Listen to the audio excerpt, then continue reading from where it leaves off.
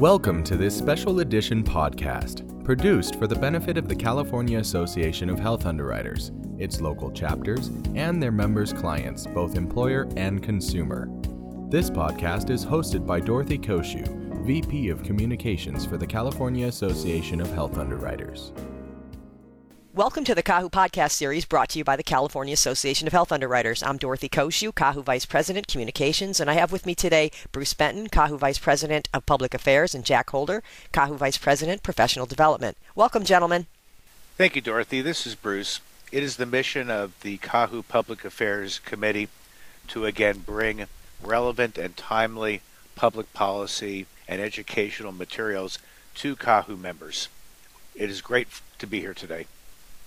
Thank you as well, Dorothy. This is Jack, and we are very excited for this content as it's a great way to continue to learn and build on your skill set. We would like to share with you a previously recorded podcast that has been edited for KAHU use. I would like to invite you to listen to part 2 of this podcast. It provides high-value information about the No Surprise Act and related legislation, and we're pleased to share this with our KAHU members and the general public. We hope you enjoy part 2. I have with me today Ryan Day, President, and Colleen Dempewolf, Director, Strategic Product Development from HS Technologies, or HST as it's known, which is a multi-plan company that provides reference-based pricing to its self-funded health plans. Welcome, Ryan and Colleen. Thank you so much for being here today. Dorothy, appreciate you having us. Yeah, absolutely. Thank you. Oh, it's gonna be fun. I like doing this. We've done this before, and so I'm really happy to have you guys back again. At least I've done this with Ryan before. So, Colleen, welcome to our podcast. There's a lot going on right now in Washington, as we all know. It seems like they just keep pumping out more and more regulations on the Consolidated Appropriations Act, and we're going to be talking about one very important part of the CAA today, the No Surprises Act. There's a lot to cover, so I'm going to dive right in with some questions. So let me give a little bit of background first. Most of us are aware that historically, most health plans, whether they're group health plans, individual plans, marketplace plans, or Medicare options, they offer a network of providers and facilities for PPO or EPO networks that agree to accept payment at a pre-established contracted rate. And then there are non-network providers that have historically charged greater amounts because there is no pre-established contracted rate. And in some cases, unfortunately, those non-network providers may bill the patients for the difference between the bill charge and the amount that the health plan paid, which we refer to as balance billing, or in current terms, surprise billing. This balance billing practice happens in both emergency and non-emergency care. And in the event of an emergency, of course, we want people to go and get care at the nearest emergency room. That's what they need to do to, take care of themselves. And in many cases, the professional service providers in that ER may not be contracted network providers. In my days, when I was in the TPA business, we used to call that forced providers, and in some cases, consumers may see a large number of balance bills or surprise bills with those types of providers. Now we have the No Surprises Act, which is a new law that protects consumers from the types of balance billing practices that I just mentioned. This act focuses on billing practices in certain non-network situations by limiting the amount of the bill to what would have been payable in the in-network arrangement. So here we go, Ryan. Here we go, Colleen. Here are some of my questions. First, what happens when plans don't have a network? Some self-funded health plans, for example, have eliminated their networks and replaced it with a form of health plan financing called reference-based pricing, which I know you guys are very familiar with because you do it every day. So can you explain to our listeners, first, what is reference-based pricing and how does this work? Yeah, I think a good way to explain reference-based pricing, it's a way of pricing claims in lieu of a provider network. But what does that mean? When we talk about reference-based pricing, what we're trying to figure out is, what are you paying for a service? So we use benchmarks to do that. Medicare being one of the benchmarks, or cost being one of the benchmarks. So being able to use those benchmarks allow you to do a reference-based pricing plan. Now, some folks will use it, for just their out-of-network claims that fall outside. Others will say, hey, you know what? We're going to replace the network in its entirety. So most of our customers use a network for the professional and reference-based pricing for all the facilities. Yes, we actually have clients that do both, as you are aware. We have some that are, full reference-based pricing and some that use a network. So I'm very comfortable and familiar with that as well. Balance billing is something that RBP plans have had to deal with all along. Not all the time, but a small percentage of the time. So before the No Surprises Act, what is the average percentage of claims that actually went to balance bill in your experience? Yeah. So when you don't have a network with a provider, obviously, they can balance bill the member. But across it, looking at our book of business, we're a little under 900,000 members. We see a little less than 2% pushback. It does happen, but we do a lot of the stuff to avoid it ahead of time. So whether it's, pre-pricing claims up front, using the provider tools that we have so providers can figure out pricing ahead of services, or giving tools to the member through the mobile app and the website so that they can see who's accepting reference pricing ahead of time. So not just waiting after the fact. So we try to get proactive from that standpoint. And so what is it that the RBP vendor, like yourselves, what do you do when a balance bill comes into the plan participant? Yeah, so we have a patient advocacy center. So we have a dedicated intake team that takes in the member from a balance billing perspective. So they're assigned a case number. They're assigned a patient advocate, so that will live with the life of them as they go through the balance billing process. We also then have communication pieces that are very friendly for the membership so that they can understand who we are, what we do, even what type of plan they have, because they may not know. And so we do that whole education process. And then with our tools and technology, we're able to not only step in the member's shoes, talk to the provider, see if we can't come to some sort of resolution, but then keeping the members updated all along the way. I think one of the fastest growing things we've been able to see is our membership. They prefer to text. And so we're able to automate and have the text messaging flow out if they opt in. So as updates are made in our system, they can actually get a text message right then and there of what's happening. But we do phone calls and text are preferred. And then we have backups, emails, and then snail mail as well. Okay. So they do actually mail things into you from time to time. They do. Okay. They do. But preferred is like they take pictures. That's normally how everything comes to us. Well, certainly the younger ones, they all want to do everything, on their phones, and they all want to write texting and so forth. What did they do?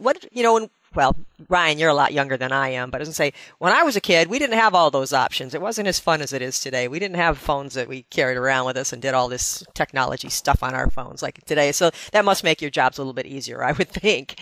So it does. It definitely does. Yeah, it definitely.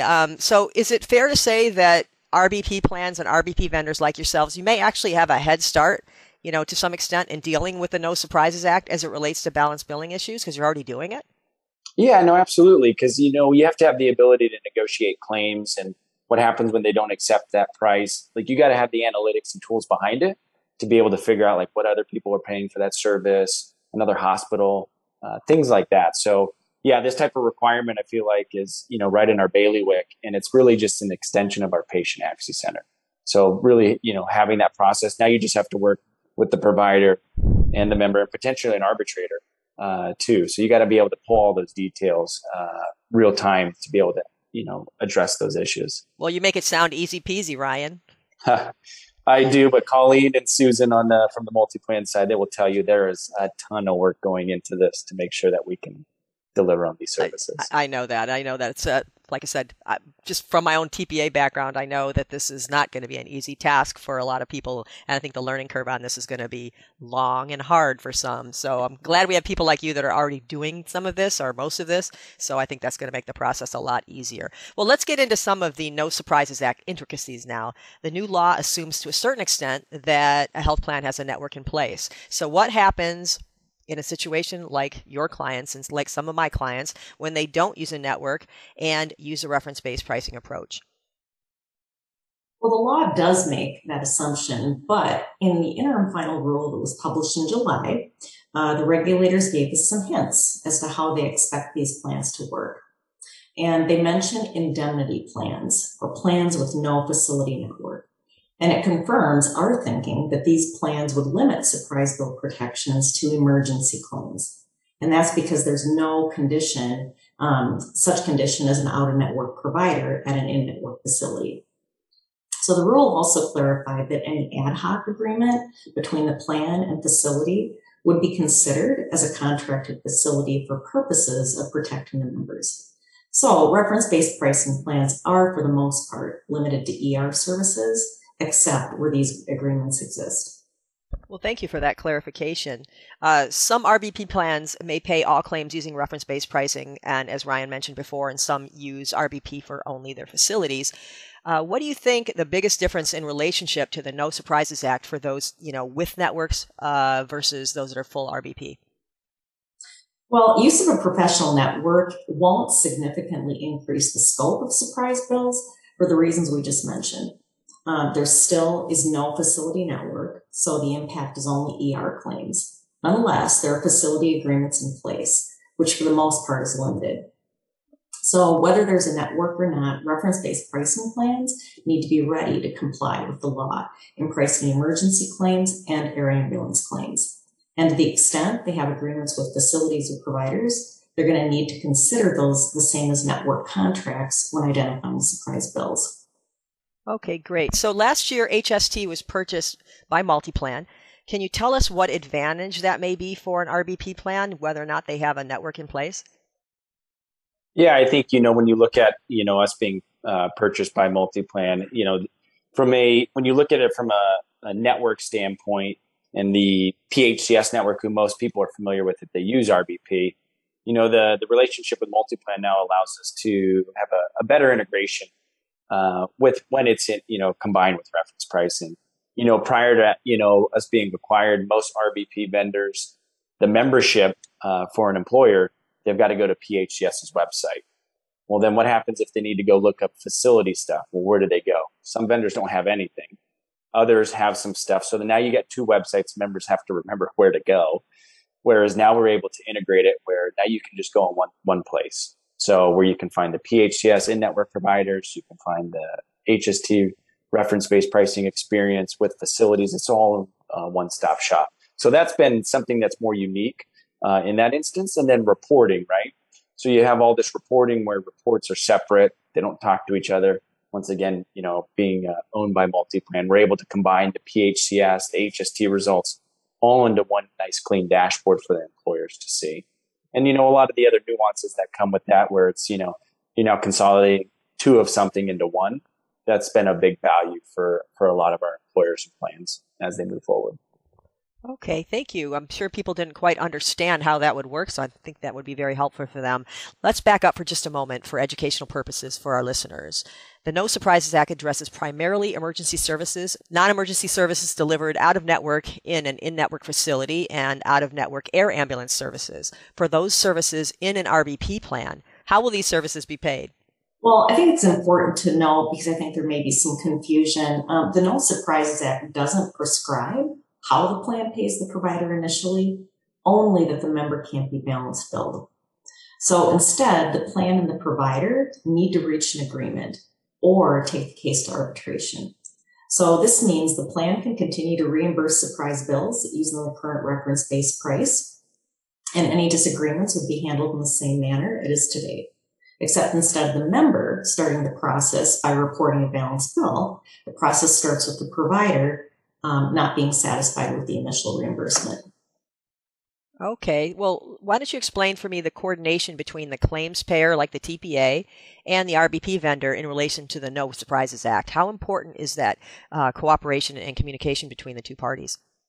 Oh, I think it's, if we look at it, I think it's critical, right? You want to make sure that the RBP vendor and the TPA are talking together, or at least have some cooperation. Because if you don't, they're going to both look at each other, and then the employer is going to be left holding the bag.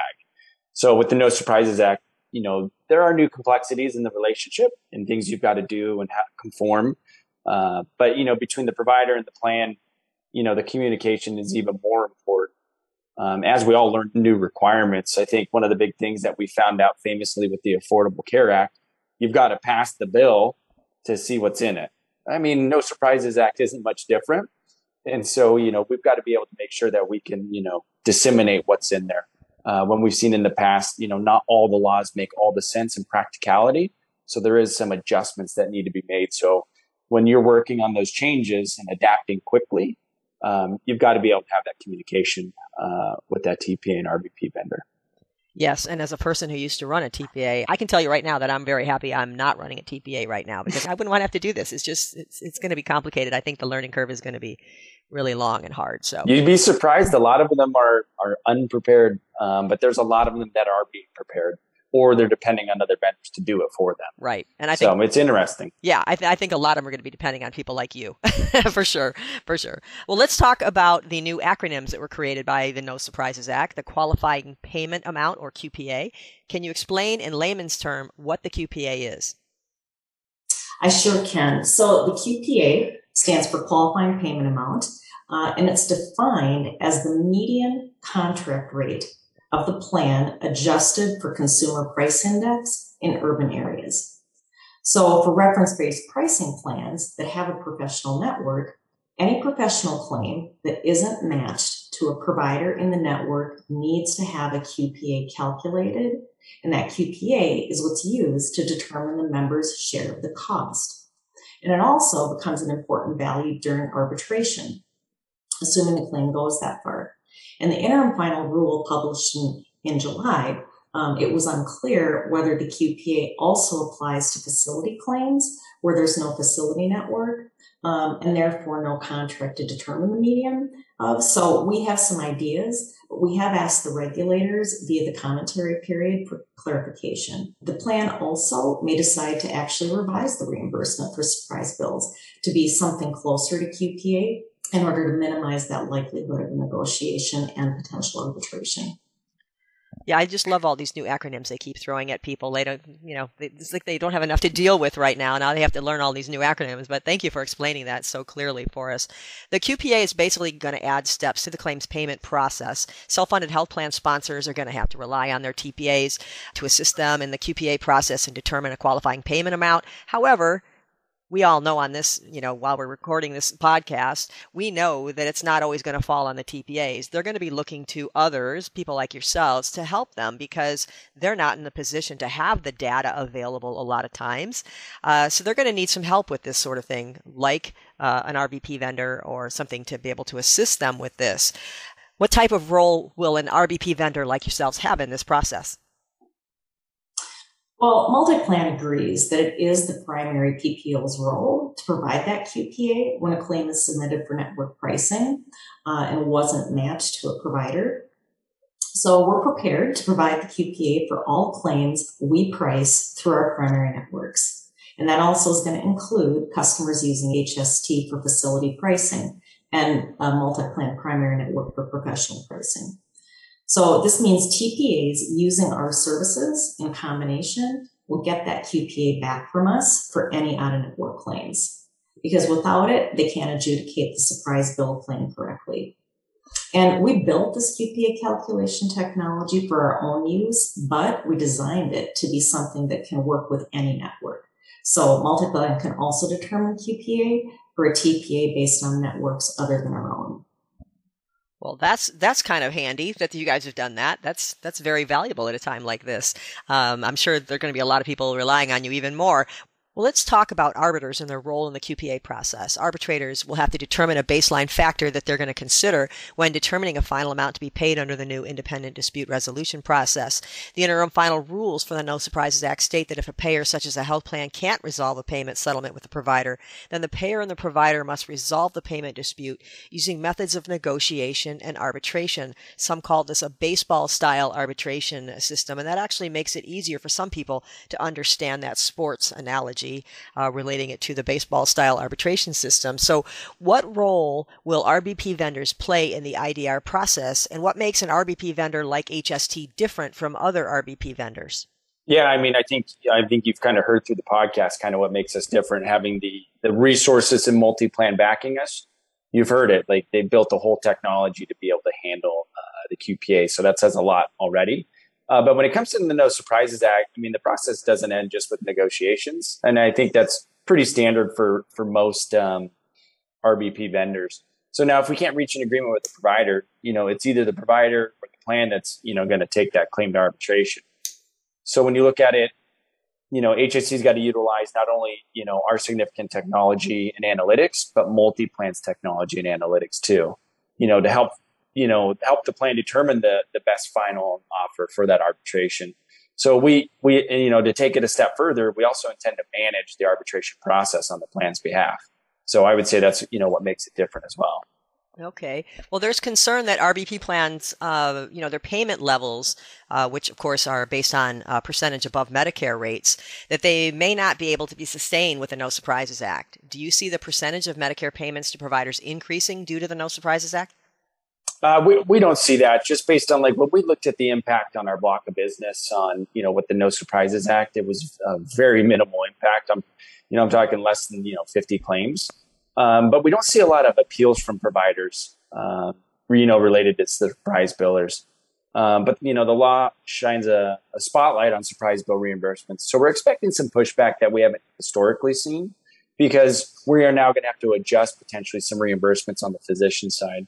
So we've looked at the QPA, the PHCS network, and, compared it, to a majority of our customers. And yeah, there are going to be some higher rates, on some of those emergency surprise bills, but nothing that's going to, be so substantial that it's going to, water down the savings of, RBP vendors and our overall reimbursement strategy. So people don't have to worry, if they're using reference-based pricing, that all of a sudden they're going to have to go from 150% of Medicare to 400% of Medicare then, you don't think?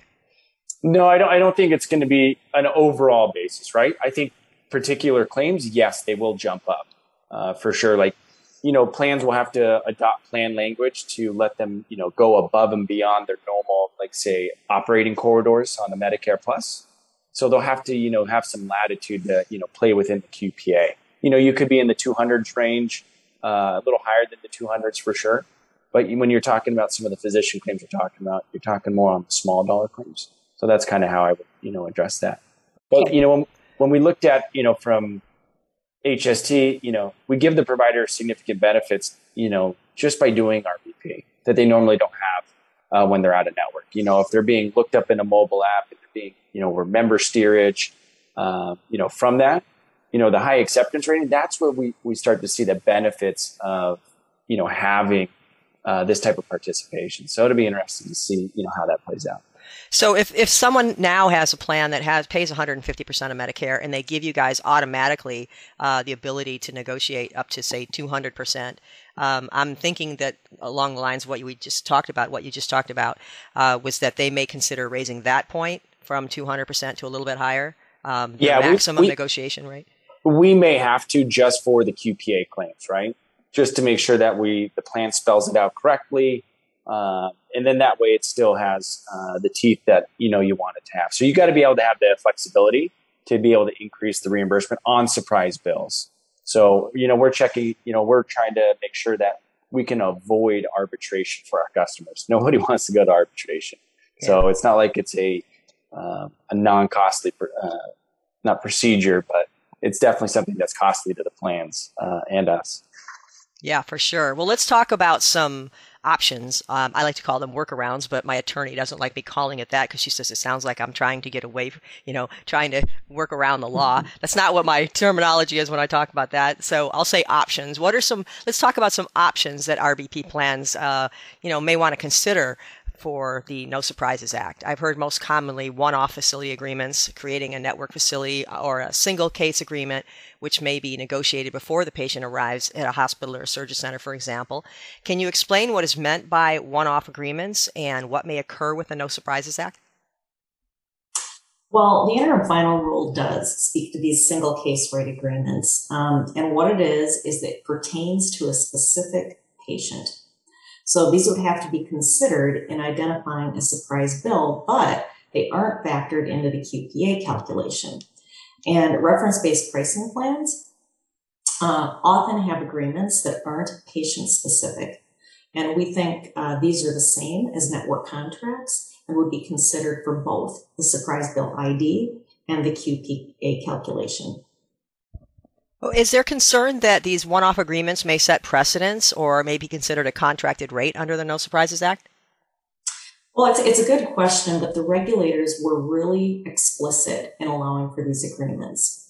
So they don't impact the plan's QPA, but they do increase the scope of the law by requiring the facility with an agreement to be considered contracted for any out-of-network services performed at the facility for a patient's course of care. Bottom line, we'll have to wait and see what the long-term impact of these patient-specific agreements are, but on the surface, it seems like it may be a lot of administrative burden for the benefit. Yeah, for sure. Another option that's talked about is setting up direct provider contracts, but those may be limited to certain services only. And talk is that if providers do services that weren't part of the direct provider contract, that the providers could opt out, they could opt to balance bill for the additional services, and then we're back to where we started. So should self-funded plan sponsors using RBP, should they be concerned about this? And if so, what will RBP vendors like HST, do to support them to resolve these types of issues?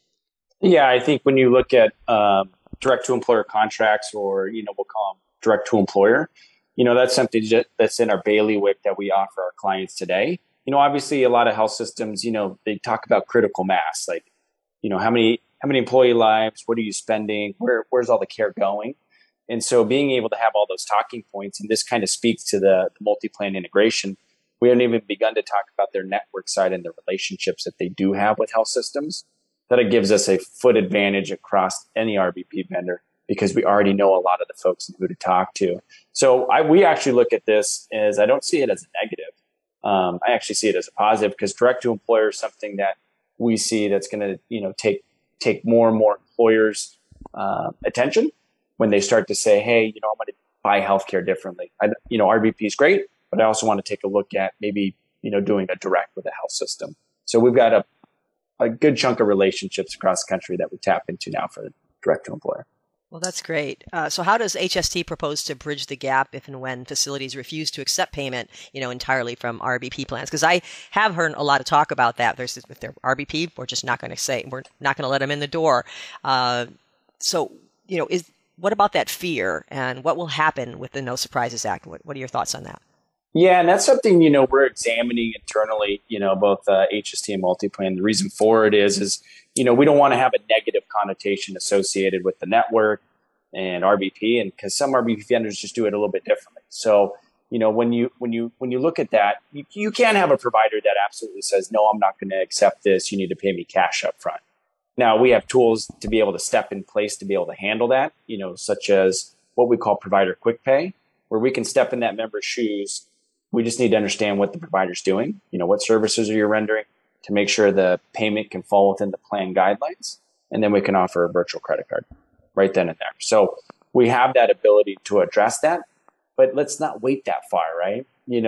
We can see all the history and information on the mobile app, the website, looking at HST's acceptance rate. So when you have that information, if you see somebody that's red, a lot of times it's because we're either seeing higher pushback. Maybe they're asking for cash up front. Well, let's steer around them. Once you tell a hospital you're steering care away from them, they start to perk up a little bit. And a lot of hospitals we're partners with. We want to steer more business to them. So that's kind of how we see it. Okay. Well, should self-funded plans that are considering RBP, for the first time, should they shy away from this financing method because of the No Surprises Act? And if not, why? I think it only enhances it. I mean, we're all talking about transparency and no surprises. Like, I think we're really dancing around the issue. Like, we got to address the elephant in the room. It's like if you look at healthcare, it moves in one direction, it's up. So we got to do something different. We got to buy healthcare differently. So I think the No Surprises Act just really shines a little bit more light in putting credence in, yeah, we have to purchase it better. We got to understand what we're paying for. How do we remove people from, being devastated by balance bills? Like, how do we also, make healthcare more affordable for people? A $5,000 deductible health plan with someone earning $15 an hour, that's a tall order for them to be able to go get healthcare and afford it. So how do we make that more affordable? So I think reference-based pricing is here to stay. I think it is too, actually. And people tend to forget that health insurance is expensive because the cost of health care is expensive. And that's exactly what RBP plans and RBP vendors go after. They go actually after keeping the actual cost of the healthcare itself more affordable by using a reference rate.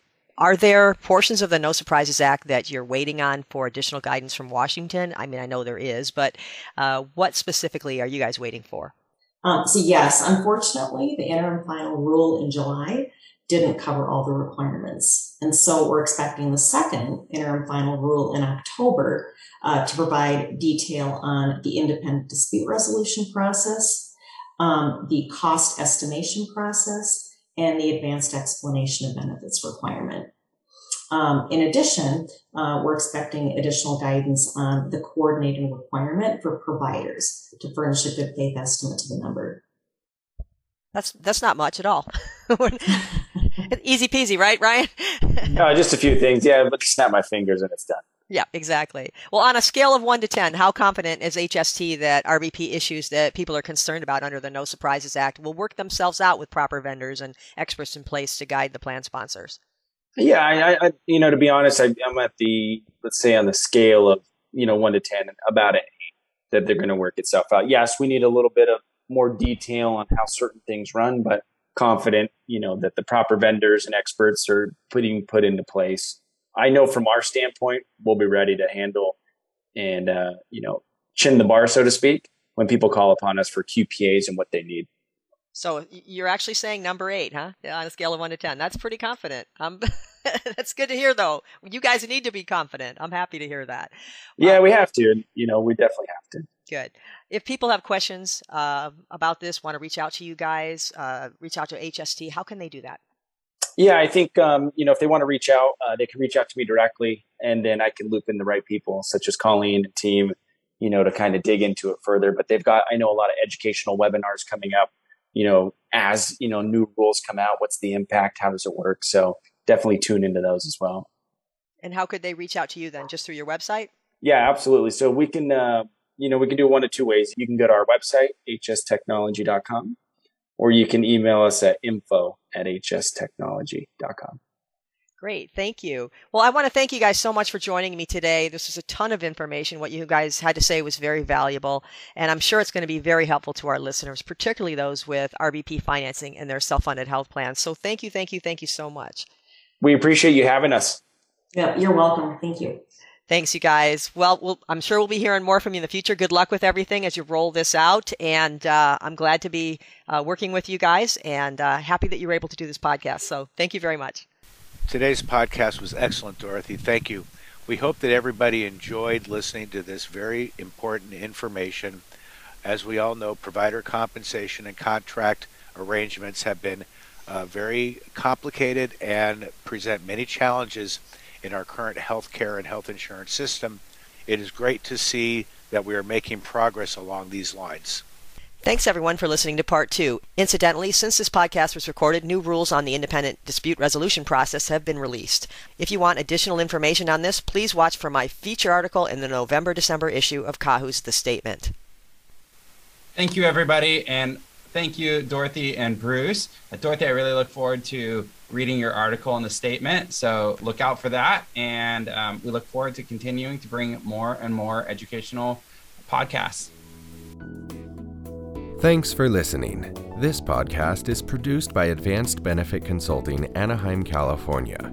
With permission, this podcast has been edited from its original version for use by the California Association of Health Underwriters. All views expressed are those of the host or interviewees and not necessarily those of Advanced Benefit Consulting. Information contained herein should not be construed as legal advice. We always recommend that you consult with your legal counsel as situations do vary. KAHU members are encouraged to visit the California Association of Health Underwriters website at kahu.org for more information and updates.